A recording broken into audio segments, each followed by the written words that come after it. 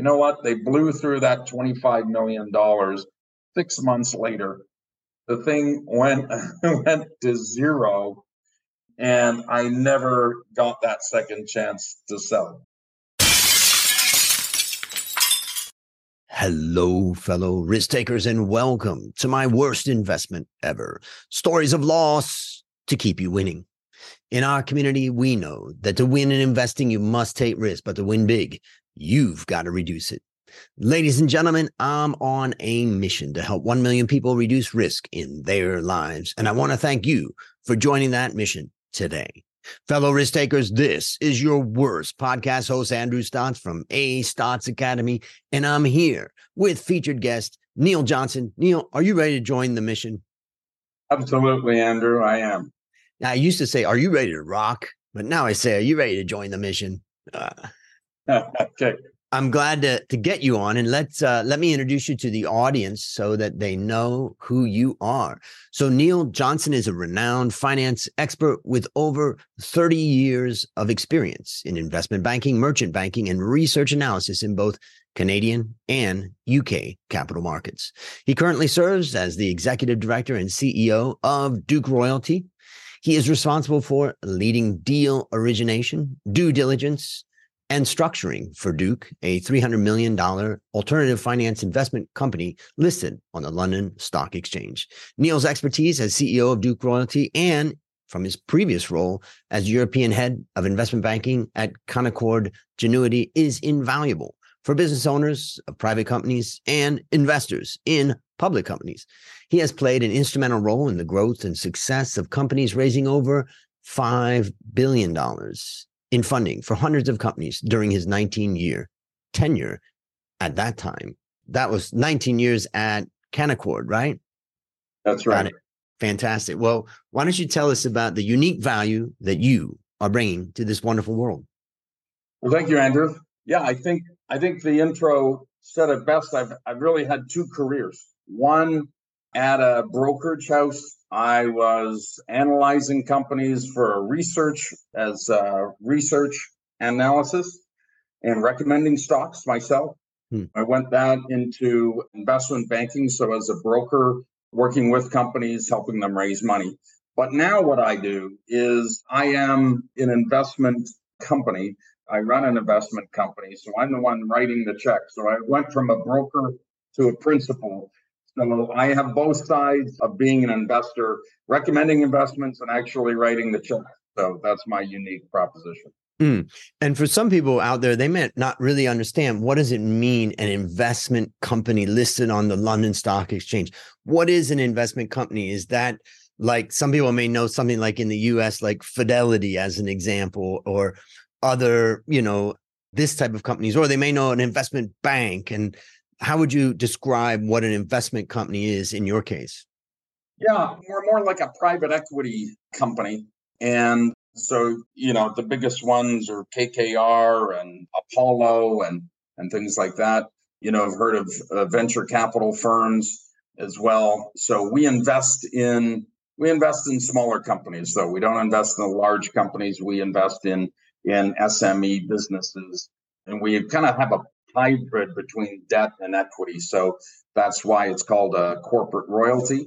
But just to keep it simple, we invest in SME businesses. And how do you define SME? Like, what's the cutoff point, generally? Yeah, we invest in longstanding, profitable and private companies. Usually they have revenue, they've been going for decades, and they have revenue between $10 and $30 million and make a profit, probably between $2 and $5 million of EBITDA. And that's what we're looking for. Right. And how do you find them? Well, we know a lot of intermediaries, whether that is lawyers, accountants, and corporate finance advisors that advise private businesses. And so we tell them what we're looking for, and they represent a bunch of companies. Most of them are for sale. We don't want the ones that are for sale, but we're looking for companies that are looking for money. So that's a good match. And what is the typical way that you do it? Is it they're just looking for finance to go to the next stage of growth? they're not looking for an operator, they're just looking for funding, or are they looking for an exit, or what is a typical way that you view it? Yeah, we are searching out companies that are owner operated. So we're working with the business owners that are actually, this is their life. And we partner with them on a long-term basis and give them the capital that keeps them in control. So as I say, if brokers have companies for sale, we're not looking to buy companies. We're looking for supporting the business owners themselves and getting them the capital to either acquire other companies, go on a growth spurt and different things.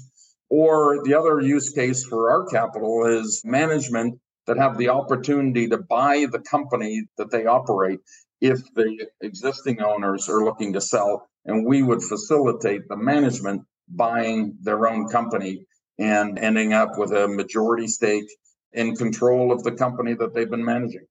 Mm.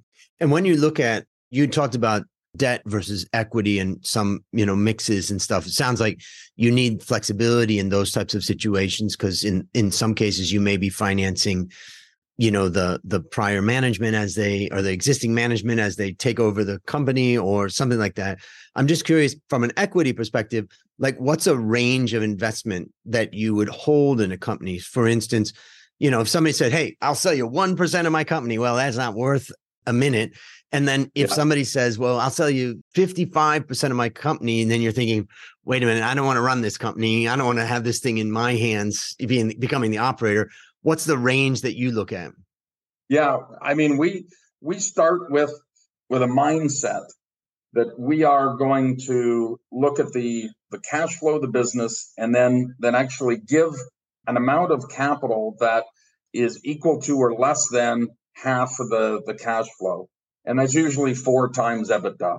So if you're making 5 million of EBITDA, half of that is, if you're making 2.5 million of EBITDA, then we can lend up to 5 million. We can invest up to, 2.5 goes to 10. And so we can give you $10 million. And for that, we're taking some cash, but we'll also have a minority equity stake. And that can literally range from 0 to up to 30%. And it depends on the circumstances and what's at play. But yeah, we won't take more than 30%. And when owners come to you, are they realistic about the EBITDA multiple that they should be getting for their company, or are they wildly overly optimistic, or, Andrew, we're going to talk about one of my worst investments that was a wildly, optimistic valuation. But now I'm looking for nuts and bolts companies. I'm looking for kind of old economy businesses that have been around, that are either industrial companies or service companies. And so, they have to be realistic, and they usually are. Mm-hmm. The reason why I'm asking all these questions is because I just think it's, it's fascinating what you're doing. One of the other questions is when you look at you talked about the $300 million company, which I suspect you're talking about the market cap of your company, correct? In the London Stock Exchange. Invested capital. Yeah. And then when we look at the source of that, for some companies, the source of that, let's say, take Fidelity as an example, is that they don't have ownership in particular companies. What they have is a company that's giving service to all of these funds, providing research services, which is a very, profitable and valuable business. Whereas you could say, okay, maybe a little bit more like Buffett style. He has a company and some of the core assets are the actual shares that he has in the companies that he's owning. What is the source of the 300 million in market cap? Yeah. So in that relationship, we're more like Buffett.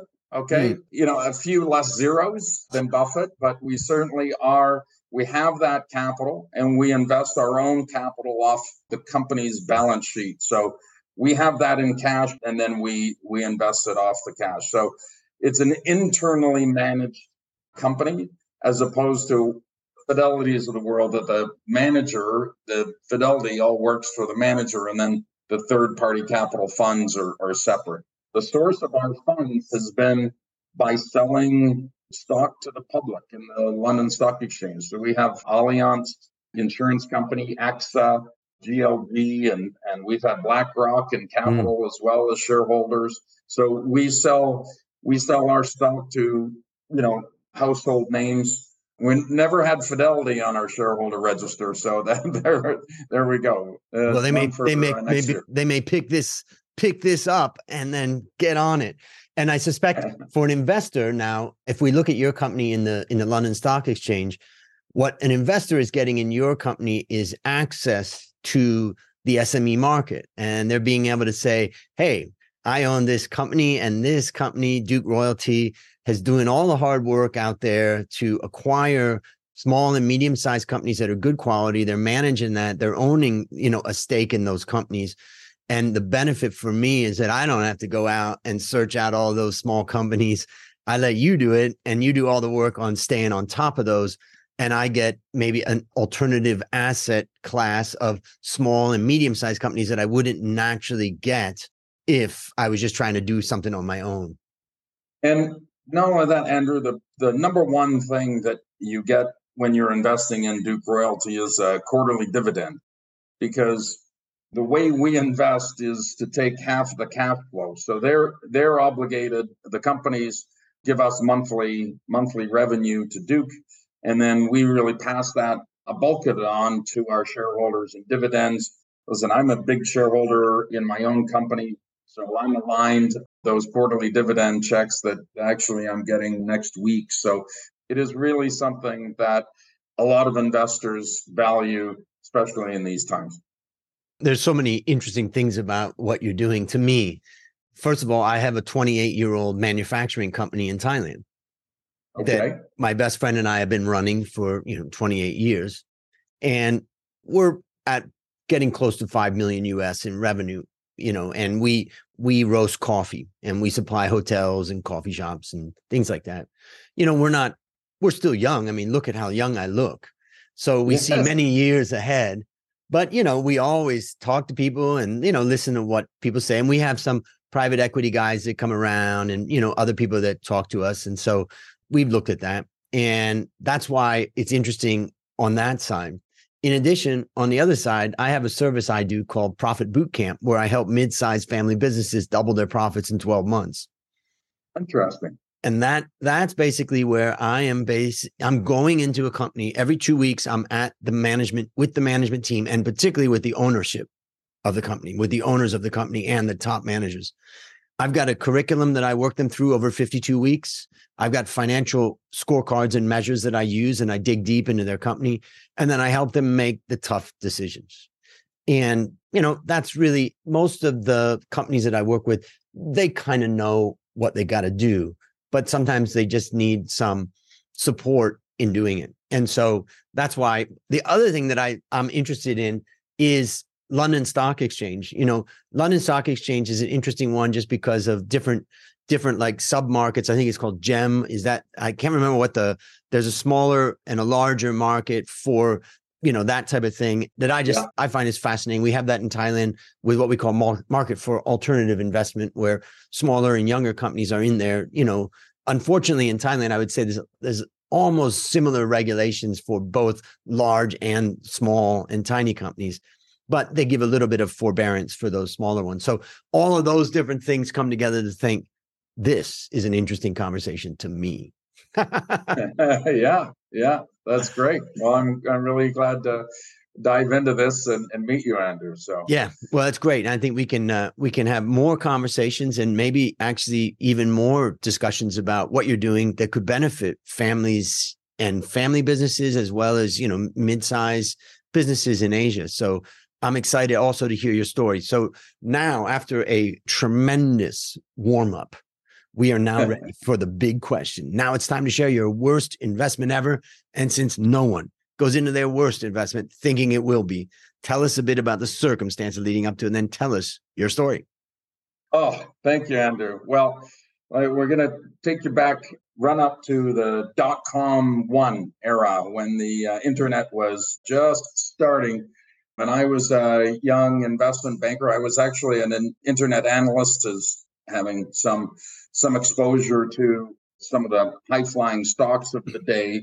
And then when this company darkened my door, it was actually from LA, and there was a husband and wife team, and their idea was to, this was like dial-up, if you remember dial-up internet service. So there was not a lot of, media to the websites. They were very basic.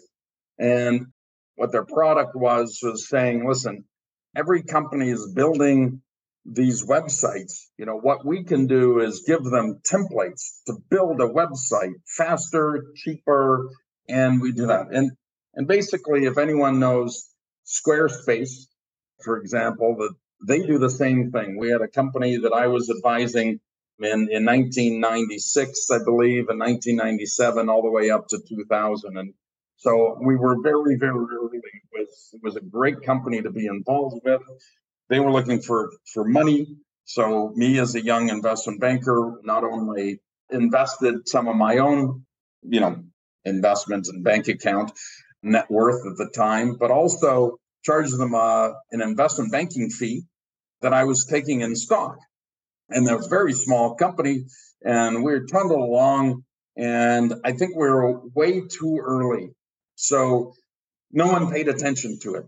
And so I was collecting these fees every month, getting shares at like 50 cents a share.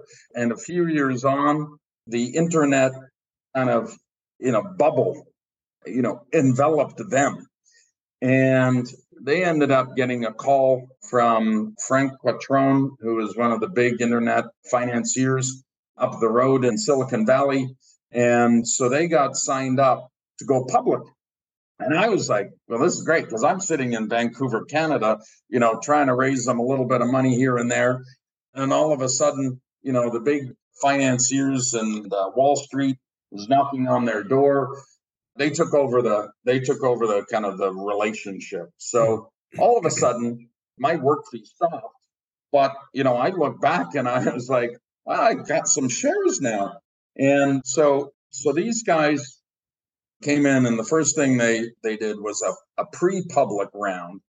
And so they wanted to buy all the shares that they could get their hands on. So I got a call with my boss at the time. And listen, I was like 28 years old, 29 years old at this time. And, I just saw like all the internet companies going great guns. As soon as you're public, you're doubling, you're tripling your stock, and they want to buy my shares. And listen, the company needed money. It was unprofitable, but, Squarespace has a market cap right now of $4 billion. Okay. So I'm thinking, this must be amazing, because all these smart people want my stock. And so they were going to buy stock. They were trying to buy stock at $5 a share. What was that? That was 10 times what I was like getting paid. And I talked to my boss about it. We're saying, well, if these guys are going to take it public, because this is like 6 months before they're going to take it public, but they're going to take it public, and I didn't know, but I was like, no, if you're wanting to buy my stock, then no, I'm not for sale. I want to keep the stock. Fine. So I still had all my stock. Now I'm rubbing my hands because they filed to go public in March 2000. And if you remember March 2000, it was the very top of the first internet bubble. The index was at 5,000. NASDAQ index was 5,000. I think it took like 15 years to go back to 5,000. That's how crazy it was. They filed to go public, and then with $15 a share. And now I knew at $15 a share, that thing was going to be double, triple. It's going to start trading at $50 a share. So you had just to summarize, you had an opportunity to sell at $5 per share for a stock that you paid, that you got at 50 cents per share. And then you had a second chance to sell at $15 a share for those same stocks that you got at 0.5. Okay, continue on. Yeah. So the nuance of what you just said was the second chance. So they filed all the paperwork to go public, but that was at the very height. And so they kept kind of delaying the roadshow and whatnot. Andrew, they never went public. They had ballooned the management team and all the costs and everything of this company because they did finance it at $5 a share, put like $25 million on the balance sheet. You know what? They blew through that $25 million 6 months later. The thing went to zero, and I never got that second chance to sell. But you can imagine as a 29-year-old, I was like looking at houses in London. I had moved to London by this time. I was looking at multi-million-dollar houses that I was going to buy, and all these things. My boss was like going to leave his, like quit his job and go run away in some deserted island, probably go to Bangkok with you, Andrew. There you go. It's just like he was counting his money. We're all like thinking that there's like we just won the lottery. And can you remember the day that you found out that it was all gone? I remember the month. It was September 2020. I remember the phone call, and I remember where I was, and that's usually what I remember. I always remember kind of where I was when I get phone calls. September. You said September 2020. You mean September 2000? Sorry. Yeah. September 2000. Yeah. There's March 2020 was also a pretty bad month. So you got a phone call. Yeah, I got a phone call from the original founder and CEO, and basically he said, Neil, the guys, and he got kicked out as CEO. Like all these guys came in from the really smart money, put in these managers, and then they blew all the money and then left. And the original founder called me up, who I was advising for the 3 years.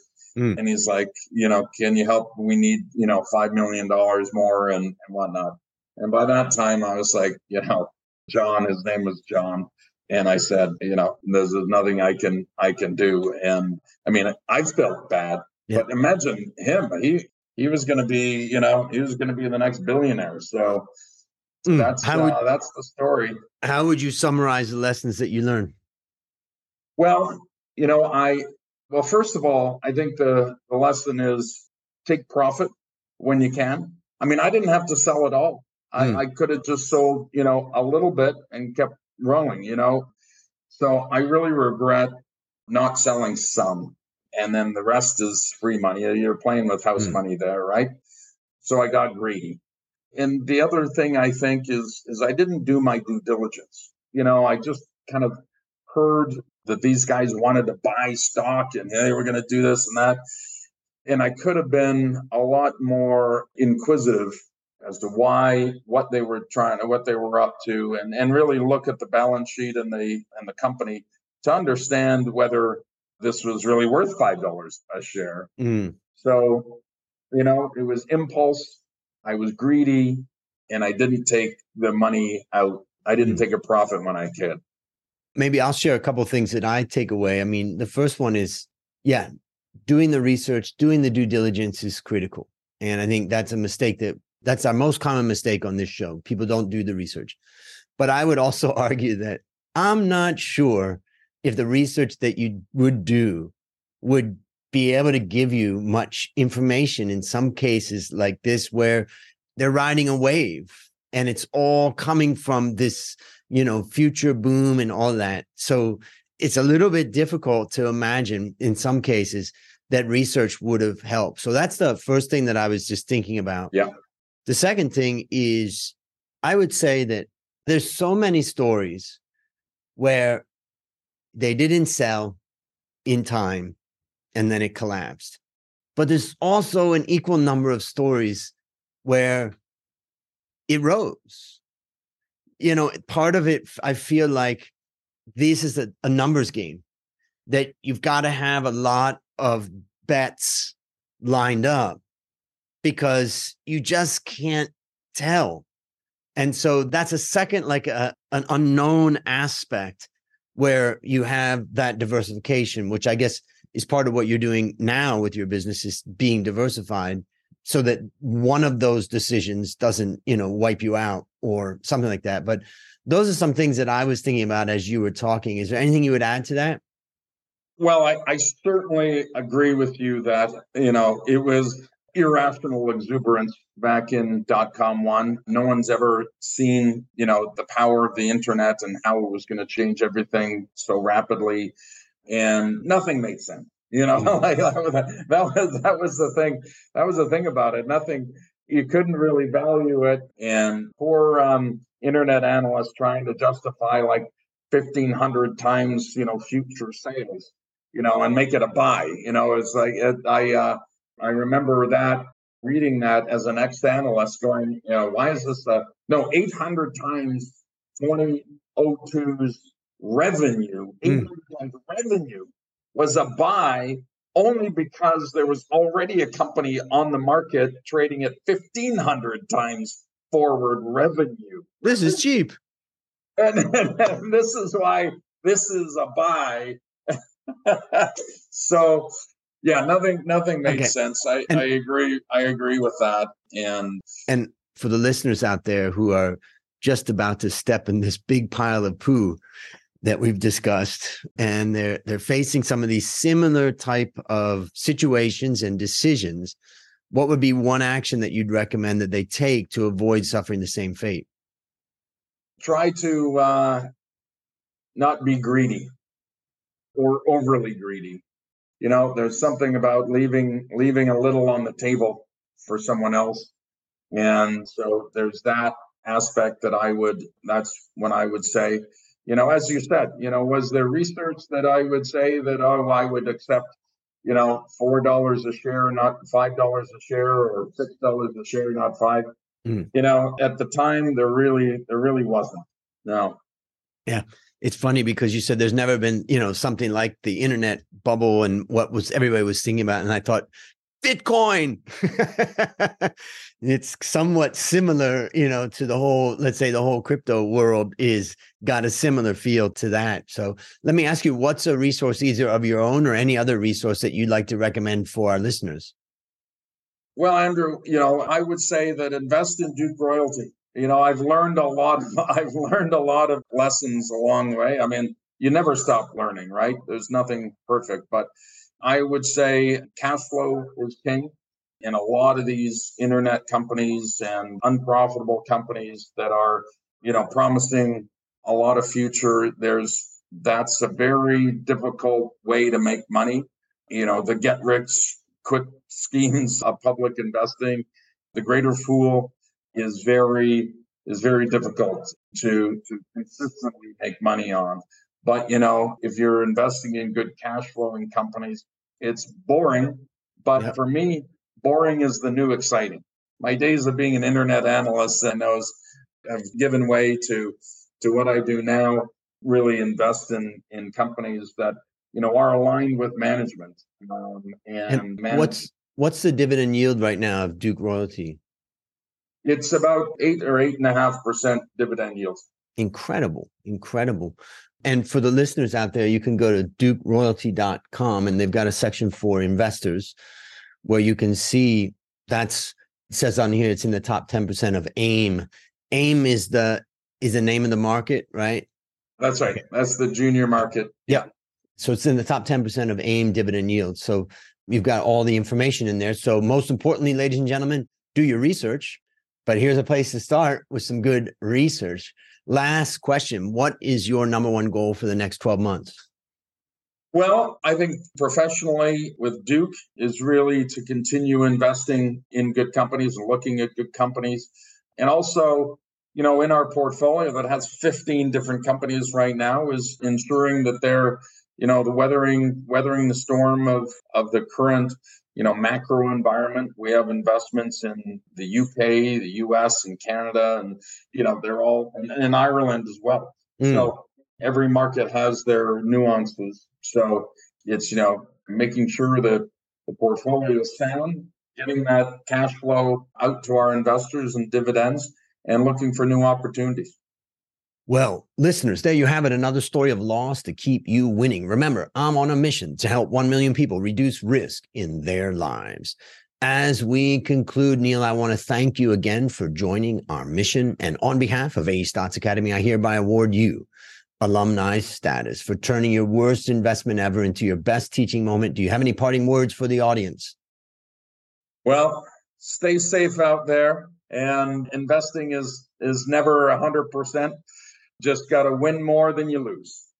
Fantastic. And that's a wrap on another great story to help us create, grow, and protect our wealth. Fellow risk takers, let's celebrate that today we added one more person to our mission to help 1 million people reduce risk in their lives. This is your worst podcast host, Andrew Stotz, saying, I'll see you on the upside.